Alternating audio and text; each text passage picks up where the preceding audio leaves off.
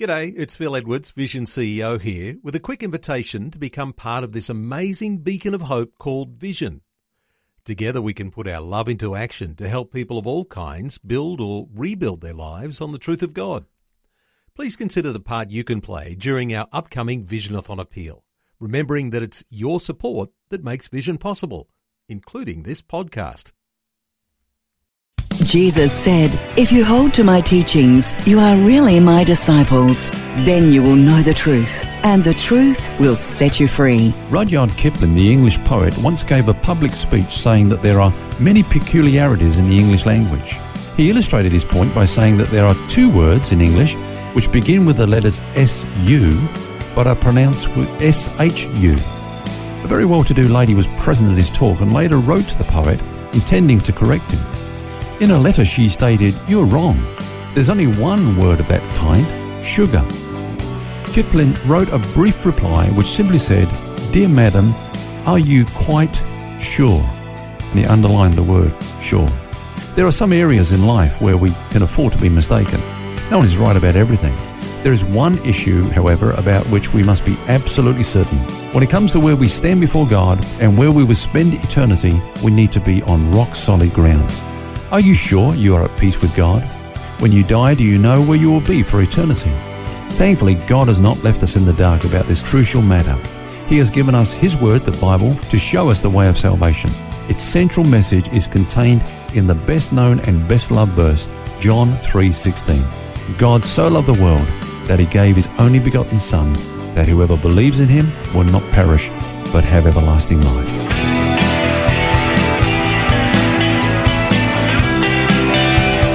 This is Set Free with Ken Legg. Hi, thanks for joining us. Phil's my name, and today author and pastor Ken Legg and I ask the question, are you sure? How can we be sure that we have peace with God? Now, Ken, as you say, it's probably one of the most important questions you could ever ask. Are you sure that you have peace with God? Of course, some would dismiss the question altogether by saying they're atheists, therefore the whole idea of God isn't even an issue. What would you say to them? Well, let's look at what an atheist is. Supposedly an atheist is a person who doesn't believe in God, but actually the word atheist comes from the Greek language, and it doesn't mean one who doesn't believe in God, but one who is without God. Mm-hmm. To be an atheist is to live a godless life, or to live as if there was no God. So in that sense, there are many that are atheists. There are many that are without God. Mm. Now, let's look at what God says about an atheist. He calls him a fool. He says, "The fool has said in his heart, there is no God." Now, remember that God never makes charges lightly, neither does He call a person a fool without good reason. A fool is basically someone who speaks beyond their knowledge. So to say there is no God is a dogmatic assertion. How can anyone say there's no God for sure? Has that person been to every place in the universe? And of course, not only that, Phil, the Bible says that God is spirit, so He's invisible. Yeah.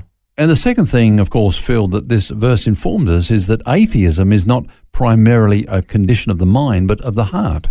The fool has said in his heart there is no God. Atheism is really an attempt to escape from God. It's a deliberate blindness and suppression of man's most fundamental instinct, that is the knowledge of a creator. In his heart, man doesn't like the idea of a God to whom he must answer one day, so he looks to his mind or his intellect for support in his rejection of God. So, Phil, if someone says they're an atheist, they're making an absolute statement. They're making a dogmatic statement. There is no God. My question to them is, are you sure? How can you be sure? Ken, I'm sure there's a lot of people who wouldn't say they were atheists, but in the same breath, they wouldn't say they were believers either. They want to sit in the middle on the fence, quite happy to do so, and are in that sort of agnostic territory, and they want to be uncommitted. Yeah, that's a good description. I think agnostics are just that. They're fence sitters. They claim neither to believe in God, but they don't say they disbelieve in God either. They plead ignorance, if you like. In fact, it's interesting because in the Latin, the word that's used to translate agnostic is actually the word ignoramus, which, from which is the word we get the word ignorance. So whilst the agnostic doesn't deny God's existence, he still lives without God. Now, I believe personally, this is my belief, that there are two kinds of agnostics. There are what I would call an honest agnostic and a dishonest agnostic. Now, dishonest agnostic actually enjoys having doubts. They enjoy finding questions, curly questions to to throw at you. That's why I don't believe, because you can't tell me the answer to this, and so on. Yeah. So their ignorance about God is what I would call a willed ignorance. They are willfully ignorant of God. It's a convenient ignorance, if you like. It's something to hide behind and to keep them from coming to God. A dishonest agnostic is not really looking for answers, but excuses. For every answer you provide for a dishonest agnostic, he'll come up with another 3 questions. Have you met people like that? Yes. You say, what about this? So you answer the question, they've got 3 more lined up for you. They're not really looking for answers. They're looking for reasons not to believe. But of course, an honest agnostic is different. He admits that he doesn't know whether there's a God or there isn't a God, but he wants to know. He wants to know the answer to these questions. He's a seeker. And, the Bible says if you seek, you will find. So my question then to anyone who says they're an agnostic is, well, are you an honest agnostic? Do you really want to know? Are you a seeker after the truth? Because if you are a seeker after the truth, you will find the truth.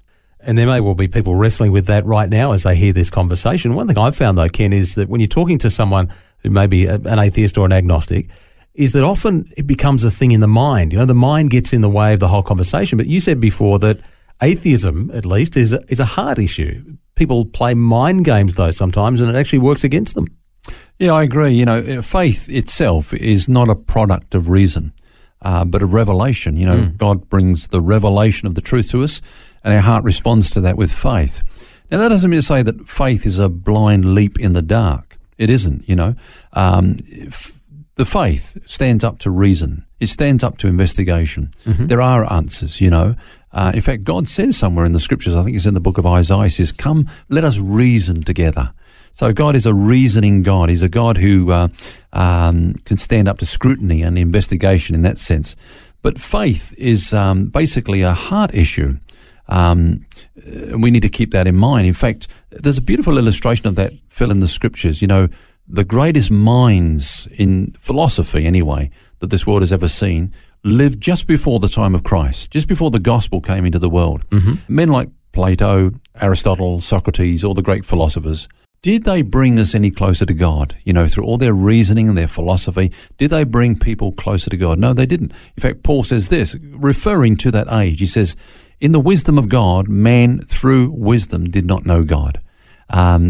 Through intellectualizing and through reasoning and so on, we're not brought closer to God. It comes by listening to the revelation that God brings to us through the gospel, and our heart's response to that by faith. And of course, I was going to say, when we do respond by faith, then we get a lot of explanations about the questions that we're asking about. Those sort of answers come through. I was going to ask, if God is known through revelation, though, what is it that he's revealed? What would you say that is?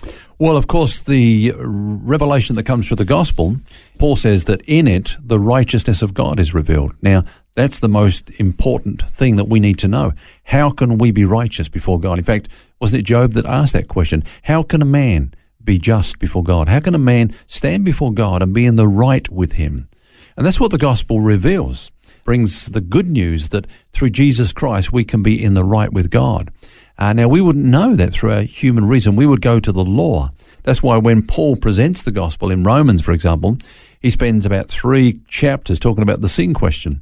See, the word gospel is good news, but you can't appreciate the good news unless you know the bad news. Yeah. What's the bad news? Well, all have sinned and come short of the glory of God. What's sin? Well, it's to come short of God's standard in the law, because that's a reflection of his nature, of his character. The law is a transcript of the nature of God. We've all sinned and come short of that. We're not like God. So we need a salvation. Now, the Jews made the mistake of trying to find their righteousness in the law, and many people do today. They talk about their good deeds, their bad deeds, and so on, and they try to justify themselves. But God says, no, the law actually condemns you. That's what it was given for, to show you that you need a Savior.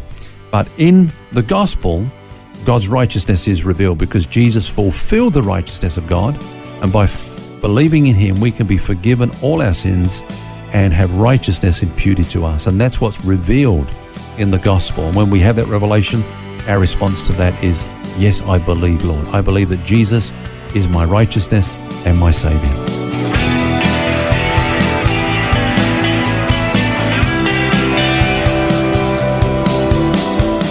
How to be sure you have peace with God. That's the subject for this week on Set Free, and we'll have more for you tomorrow.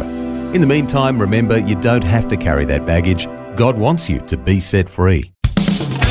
For books, DVDs, small group studies and other resources from Ken Legg and details about Ken's ministry, visit the Vision Christian store at vision.org.au. That's vision.org.au.